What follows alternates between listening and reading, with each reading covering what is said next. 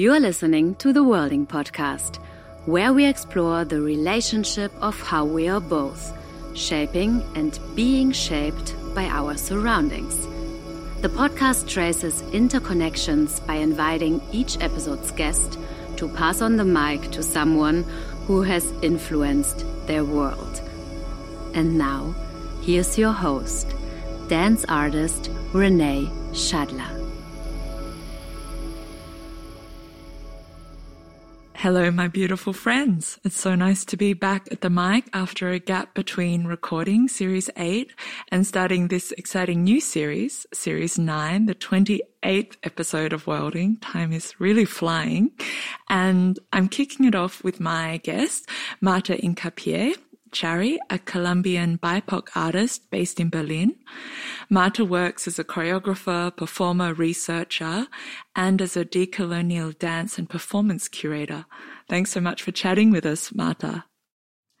Hi, how are you doing? So nice to be here with you. Thank you so much for the invite. Really looking forward to chat with you. Yeah, I was so impressed going through even how to introduce you for this podcast, because there are so many different hats you're wearing of curator and performer and even a researcher and activist. I didn't mention this. You were recently protesting at the Humboldt Forum in Berlin. So I know there's many directions this conversation could go in, but particularly through the lens of worlding and shaping and being shaped by our surroundings. I would love to focus on your relationship to place and the soft activism work you're doing through your recent performance and stage work, Amazonia 2040, which was just presented recently at Tanzim August in Berlin. Congratulations. Thank you. There are many directions. It looks like I'm going in many directions, but to me it's all part of the same practice. Like they have all the same core, and so somehow for me it's kind of organic to mix them all these perspectives when I move, because I feel they open up the lens, as you say, of what I'm working with. And I think one perspective is not enough, because it's very complex and it has, of course, many possibilities and many views and many ways of expression. So I think like only one medium is sometimes it's not enough to approach it. Yeah. And my recent work, Amazonia 2040, is a solo performance. It's actually kind of duo of myself with a video installation of 55 minutes long video installation and performance.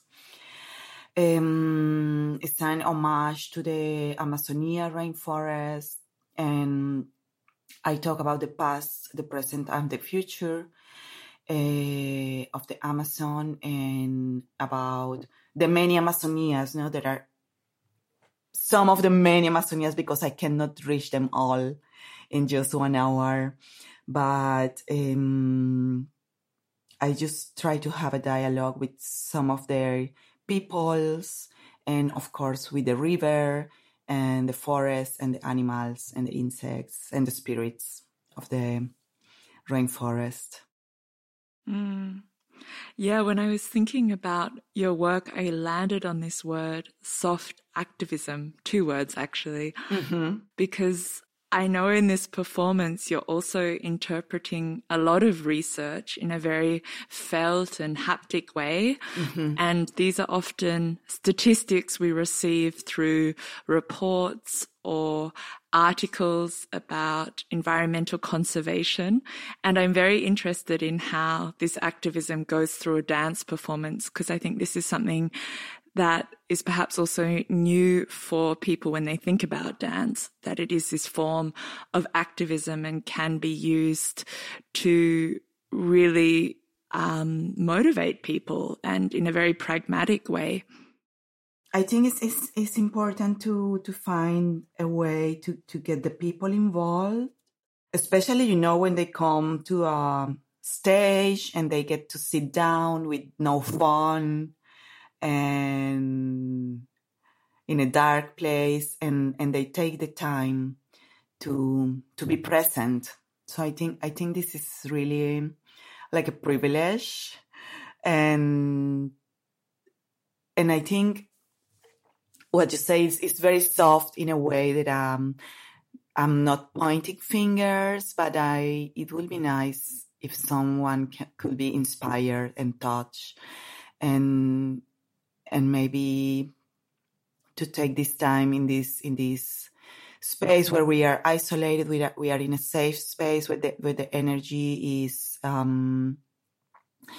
also not away with the sounds of the city, and to really take the time maybe to reflect about what's going on, what is our position nowadays as humans in the planet, no, and how can we maybe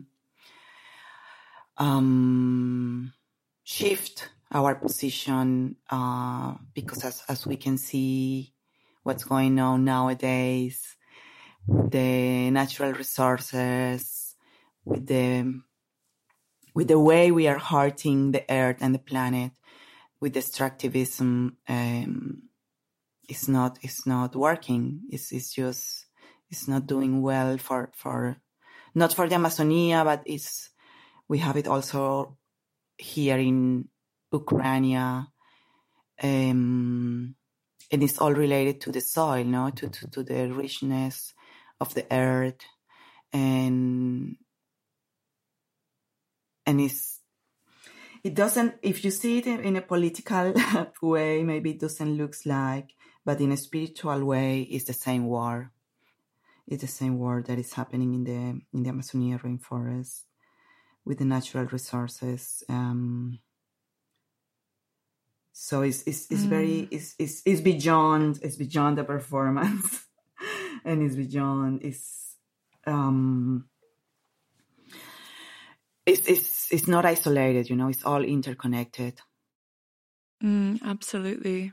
Yeah. I know also when you were creating the piece that you spent 3 months in the Amazonias, and that was really in March 2020, so the start of the pandemic. Yeah. Can you talk a little bit about that experience and really what your connection to place was there during these 3 months, and also coming in, I don't know if that was your first time in the Amazonias, or how that was for you also coming to a new land perhaps?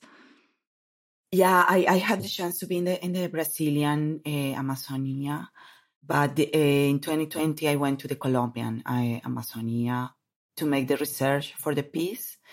And of course the pandemic started months before already in Wuhan, in China, but to Europe and to the Americas it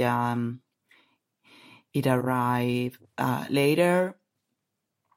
And in Colombia, in March 2020, the president announced a total lockdown, which meant like airports were closed, and also the roads, like you could not move from one town to the other town, even little towns, not only cities. And also they closed. I was in a spot where you could easily move through the river to Brazil and Peru, like the borders there are quite open, but they also close the borders. So many crazy things happen, like it was happening all around the planet, no? There was lots of misinformation and panic and craziness, and of course it was different than for the people in a city, because we were still in open air, no? inside nature. So there was freedom to move, but there was a lot of fear. It made me think about 500 years ago, when colonization with the Spaniards arrived to the Americas, and our ancestors started to get all this sickness they didn't know before, and they didn't know how to fight. So I could feel that panic and that confusion of what's going on with that. What is people getting sick? Why is people dying? How can we? Of course, they have the rituals, medicine with the shamans, but it's different when it's a sickness coming from abroad that maybe you don't know how the plant medicines, local, native, could fight these sicknesses, because there wasn't previous knowledge about it. Even though the communities they came together and stronger, many of them performing rituals that maybe were getting endangered, and then the communities they came together to perform them in a stronger way. And even the young people that start to get influenced by tourism, and because colonialism is still happening.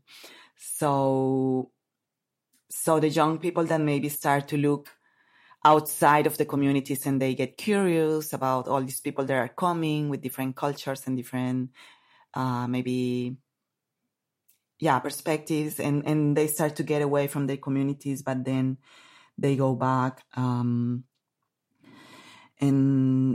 But anyways, it was hard, because anyways the virus arrived, and some elders got sick, and even they died, elders that were protectors of ancestral knowledge. So yeah, that was very, very critical.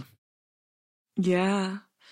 It's so interesting also, this moment of climax that the pandemic creates. Yeah. Like in what you were saying also, of this moment of isolation, and how that can also strengthen a community, that the younger people don't have this access like they did before to tourists and people coming in with outside goods, but they're actually connecting to place. I definitely felt that even in Berlin, not being able to travel, because I was traveling a lot for work. I think a lot of people in different locations really rooted down, people that were often traversing space quite a lot. So to hear that also within a Indigenous community, of course, they're also experiencing a similar reality of needing to connect with people nearby, not being so international, but also not only on the perspective of moving outwards, but receiving people coming in. I think that's a shift I hadn't thought about before, actually, how communities that were being seen as a spectacle, because I know this can happen a lot in the Amazonias, that people go to see it and then they leave. Yeah. But what is that effect of coming to look and observe? How does that make a human feel, but also the surroundings, when they're leaving litter, when they're stepping on the earth more than perhaps the usual foot traffic would be? Did you feel that there was also this regeneration in the earth during the pandemic with less tourists? Yeah, of course, like all around the planet, not having airplanes and not having traffic, of course, air conditions got better, and I think all around we could see nature blooming, in the ways that we don't allow it. So of course it happened also over there. Latin America is a very complex space, and this happened that the communities got closer, stronger together, but also deforestation peak during the pandemic because also the little control that is over deforestation in the jungle like was gone. So it didn't favor the jungle in that way.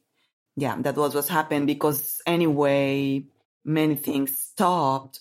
The resources were still needed and commercialized. And so in that way, in that perspective, the pandemic didn't favor the rainforest. Like deforestation got much worse from 2020 on, and I don't think it got better now.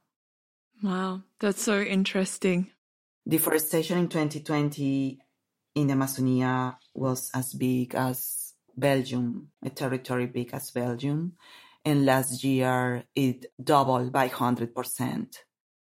And how do you juggle these different hats and also these different informations? Like even hearing it now and perhaps also for listeners, I definitely have this sensation of overwhelm of, there being so much that is difficult and complicated, and feeling quite confused in that, also being based in Europe and connecting to somewhere so far away, also geographically. And I know you're physically moving between those spaces, like traveling between them. How is that for you, dealing with this information and also processing it physically through your work?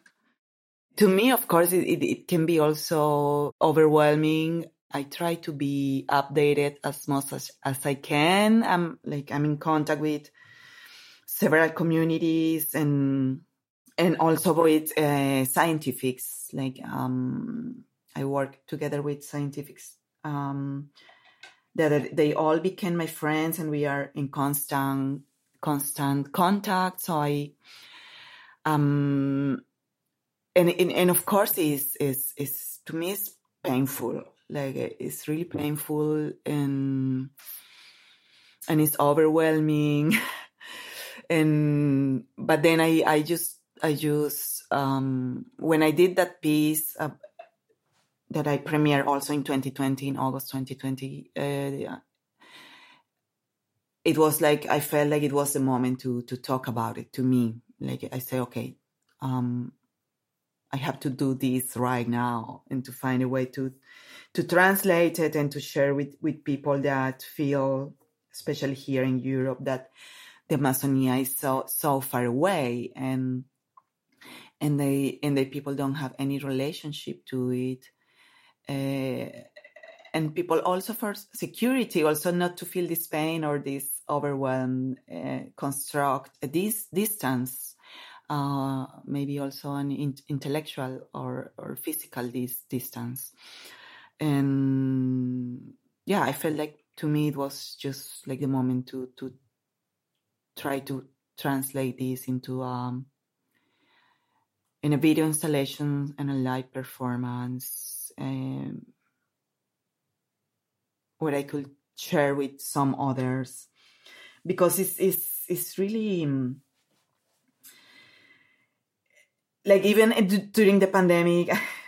Like people were writing some articles that I was following in the press, also like trying to diminish the importance and the influence of the Amazonia.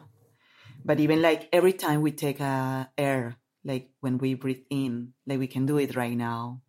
Whatever you are doing, don't stop it. Just take a deep breath in, very, very deep. And just continue breathing. And from this air that we just took once, 20% come from the Amazonia rainforest. And 20% is a lot, even if it sounds like very little. But this is a lot, especially when we are breathing smoke and pollution on a daily basis when we are in the cities. So... And this is just a little number and a little fact, But of course, deforestation is only happening for cow breeding. So it also related to the consume of meat. And that is also happening to plant soya to feed the cows. And of course, there is also a lot of mining, taking gold and petroleum and all the kind of minerals that are all around the Amazon rainforest. That is also not just Brazil. Sometimes people think that I'm talking about Brazil only, but the Amazon rainforest belongs to 6 different countries. Like only Colombia, 40% of Colombia is the Amazon rainforest, it's the jungle. 40% is a lot of a country. And yeah, it belongs to, it's a huge territory, and the damage is happening all around. It's not only happening in Brazil. Of course, because of Bolsonaro, it's brutal what is happening in Brazil nowadays.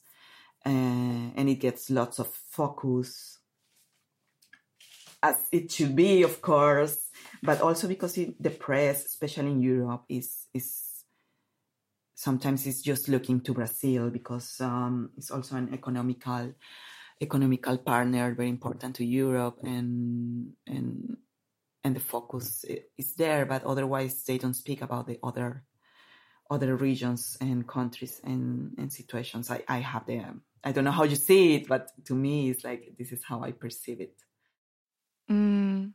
Absolutely, this complexity also of how 6 different countries connect through the rainforest and the cultures that take place in different parts. I can imagine it's very diverse, actually. And from the outside, sometimes it's very efficient to say, okay, this is one thing and this works like this, but actually it's also very violent. This is really colonialism at its core, right? To project from the outside what something is and how it should behave, a correct way of behaving. So as someone who's never been to the rainforest in the Amazonias, I have to say I have absolutely no idea.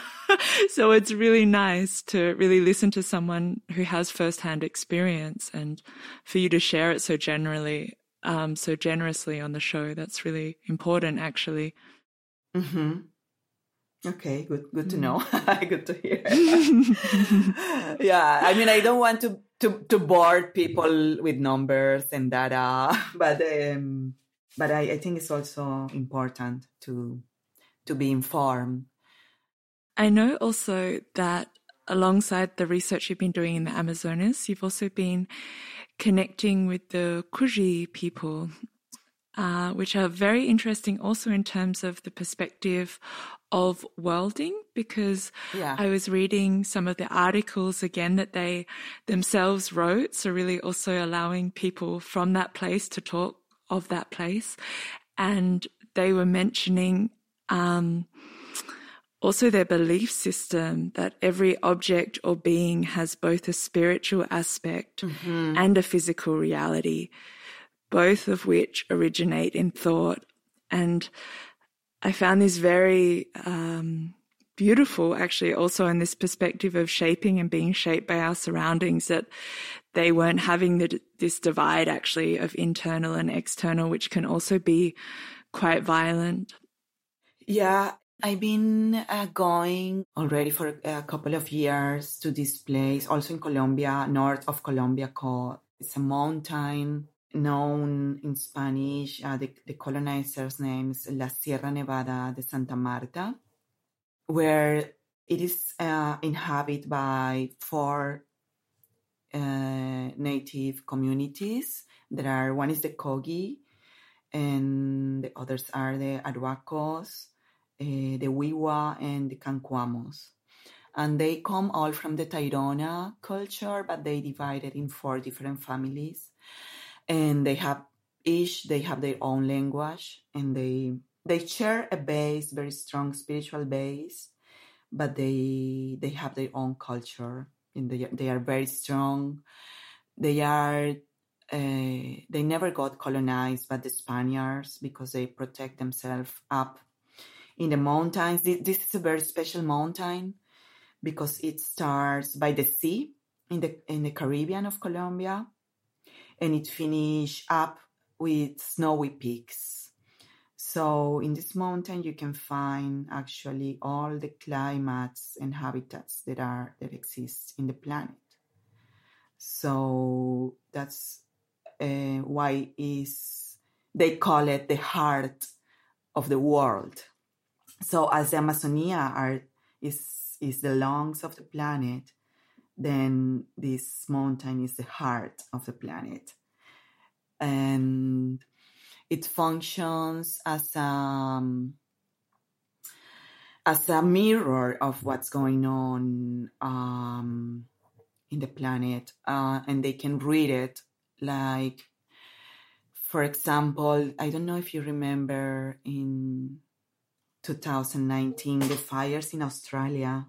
Yeah, absolutely. Yeah, very difficult. Yeah, and before it happens, the fires, this mountain was burning for the very first time in a very hard way that they couldn't control. They have fires, but they have been always able to control them.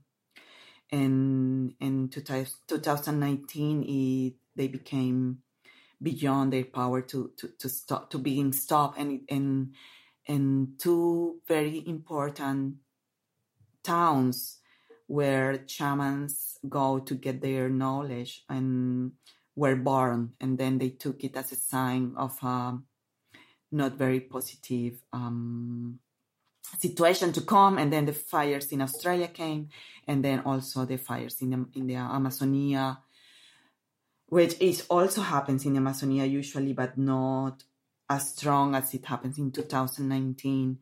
And from there on, also in 2020, like every year, it's just getting worse and worse. So I've been working with these communities and collaborating with them, and it's been very beautiful because it's also, as you say, I think they are also soft activists.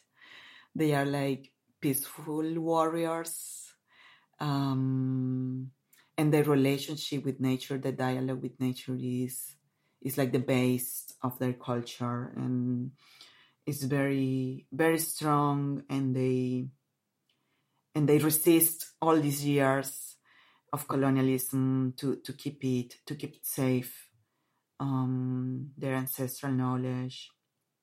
And of course, nowadays it's getting endangered again because of tourism. There are so many people coming now to this mountain from all around the world, and also agriculture. Like people are buying the land again to put cows and to plant, to make their own business. So they are getting invaded again. And also people approach them because extractivism is not just in relationship with the earth, but there's also knowledge extractivism and spiritual extractivism. And some people are also behind this. It's not in favor of the communities. It's not a reciprocal relationship usually. And yes, they have a common relationship also with the people of the Amazonia. But I think you talk about God when you talk about it, but they believe in this figure of God is not a God, but it's a goddess. Spiritually, they have, of course, many common points with the Amazonian cultures, even though they are each very particular. The source of it all is a female source, and which is also reflected in what the earth is. Now, the earth energy is female. The spirits are not divided from the earth or from the body or from the everyday life.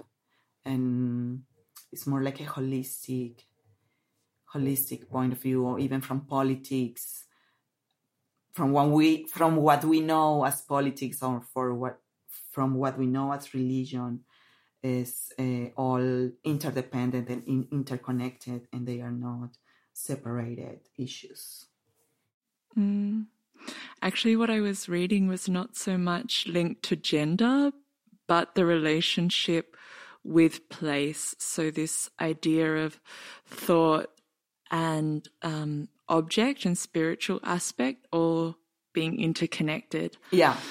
The Aluna was this belief that they were speaking about that all reality is created by thought. And I thought this, for the perspective of worlding, is very interesting for me, how the division, this binary of even male and female on a very small level, but also of me and place, was really broken down, and it was very entangled together, which for us is really this ecological thought that has become quite present in certain circles of European thinking and talking at the moment. It's become a big topic, but it's actually within these cultures been a practice of lifetimes since they know, and definitely coming from Australia and having siblings that are from Indigenous community, there was never this divide. This is something that's come after, and right, is really something that I think you're addressing, to go back to the piece Amazonia 2040, that this interconnection also of time, of past, present and future, and of human body and land as being outside of that, is something that you're really addressing, which I find very on point, especially at the moment in these huge ecological disasters. How do we return to this knowledge and really value it, actually, and listen to it? Yeah. I think this is the main point, to really, really listen. And lots of people, that's a new practice. A soft activism and listening is something that we're learning now through absolute necessity. Yeah, totally. This chaos and catastrophe that we are experiencing. Yeah, absolutely. I would love also to share with listeners a little bit from Amazonia 2040, because there's a beautiful moment in the work where you invite audiences to touch soil and be with soil. Mm-hmm. And as part of this podcast, I'm inviting guests to share a proposition with listeners so we can embody your research. And I have a special request that you share this moment with us. Is that possible? Yeah, sure. I mean, I don't know what people may be up to right now, what they are doing while listening this. But yeah, what I want to invite you to do is just, no matter what you are, try to find a pinch of earth, like something that you can grab in one hand, just a little bit of soil, no matter where you are, if you are in an apartment or an office, or in a studio, like try to find around you a plant, or maybe you have to go out to the street. So let's see how far from you is the soil or a little bit of earth right now. If you have to displace yourself and to move around, just to grab some in one hand.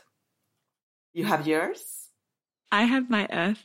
Okay, you got it? Okay. Yes. So just feel it with your fingers and just perceive the texture of the soil, the temperature, and see if there is something else inside, like maybe stones and maybe any other kind of material that you can recognize or not. And we are going just to recall this conversation from today. And we're going to grab one idea that we can do to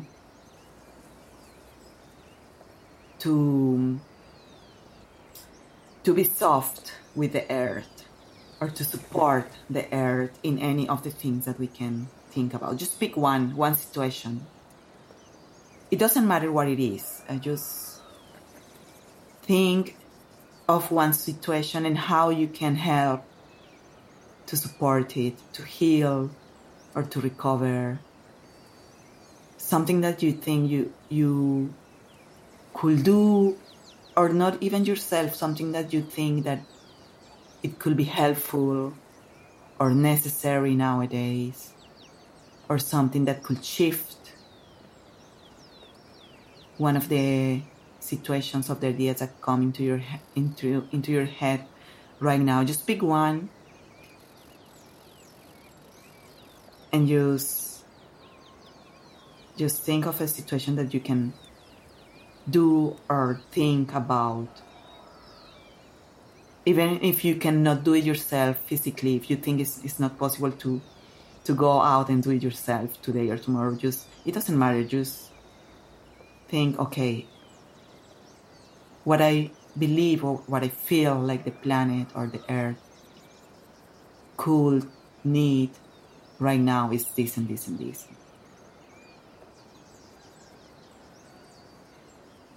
Do you have yours, Renee? Could you pick one? Yeah, it's very complicated. Just go for one situation, and... Okay, I have one, yes. You have one? Mm-hmm. Okay. You can just pick one of the things that we spoke about today. Mm-hmm. And then decide, okay, I will do this to support the earth, or this could happen to make a situation better. It doesn't matter what it is. Mm-hmm. It doesn't matter if you yourself are not able to do it physically. Okay, and once you got it, you're going to plant this idea into this earth in your hand. Just think that this idea becomes a seed, and put it into the soil in your head. Just plant it there.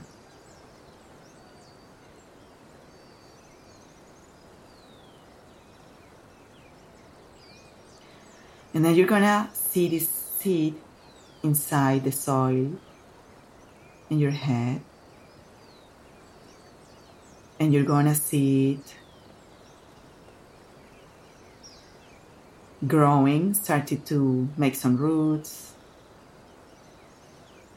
and little green things coming out of the seed, and it's starting to grow.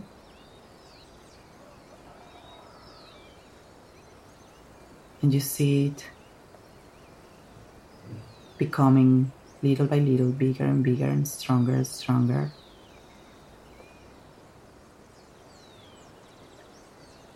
Until it becomes a little plant inside your hand that you can hold it with your hand.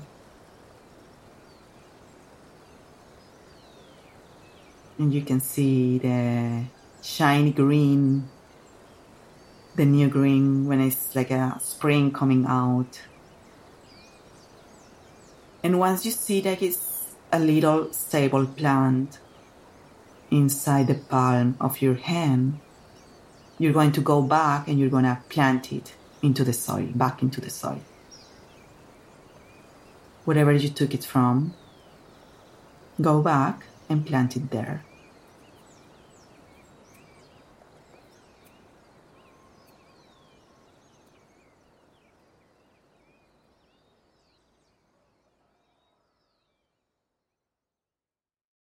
And then, you can leave it there and from time to time put some water and watch it grow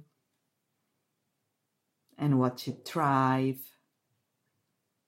and see what happens with your seed planted in this soil.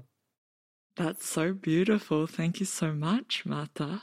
I feel a very strong desire to share my experience. Is that possible?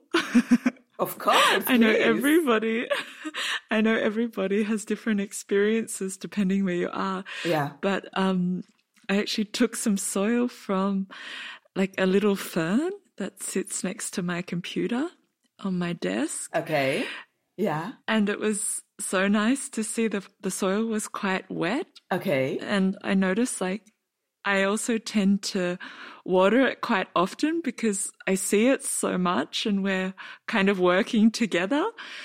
Yeah. But I also realized that it doesn't need so much water. And I think this is also really nice to listen to what the plant requires. Like I thought, actually this process of spending time with, I know I've been working recently with the Quilambaki in Sao Paulo, and I was talking to them when we started working that as a Caucasian artist from European background, I also felt that inviting them into a project could be also a little bit this extractionism, as a European approaching this group and inviting them in, even though, of course, we're sharing resources and they're benefiting from the project and they come to it willingly. I was interested in how we could work in a decolonial way. And they said it's about maintaining connection. So it's not about coming and taking the trees and leaving, but continuing to tend to, and in this tending relationship and stewardship, actually listening to when they need water or not being overly careful. So it was a really nice reminder of that. How that relationship can be very healthy also if you listen to it. Yeah, yes. Great. Thanks for sharing. Yeah, pleasure. And now it's on my desk. I see it all the time. Yeah, exactly. It's a nice reminder. Yeah, you can check it out from time to time. Yeah. For listeners also to experience Marta's work live, I would like to also invite you to a Moving Across Thresholds festival weekend that Marta will be facilitating on the 26th and 27th of November in Stralsund, which is the north of Germany, and it's free for participants. I've mentioned it on the podcast before. It's an ongoing lab that I'm facilitating and curating around barriers and the act of crossing them. So how we can really think into these perceived edges or structural limitations, whether they be cultural or physical, and really look into them as ways of moving and thinking differently. So you can find the details on the movingacrossthresholds.com website. And we'd love you to join us in November and go deeper into Marta's beautiful research into place. And especially if you get a chance to see Amazonia 2040, you're still touring it, I believe, Marta. It's continuing. Yeah, I have a couple of dates. So, yeah, I will be a little bit on the road. Yeah, I really encourage people to check it out.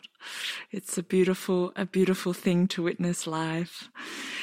And before we wrap up this show, who will you pass the microphone on to, continuing the string figure from our conversation today? Well, I would like to keep it as a surprise for you all. Ooh. Because many people come into my mind, people I've been working with, and they are very, very important, and they have a lot to share. But it will be like a continuation of the topic in a different direction, a very particular direction, of course. But yeah, I will like to keep the people curious just to connect next time and to see where are we going from here. Wow. If it's okay for you, with you, Renee. Absolutely. I love the suspense. Okay. It's great. It also allows us to continue the listening practice. Yeah. Let's listen to what Marta lines up on the next episode. And, with a perspective of curiosity and not knowing. I think it's a really beautiful invitation for some soft activism. Thank you so much. Thank you very much. Beautiful, beautiful, beautiful to be here with you.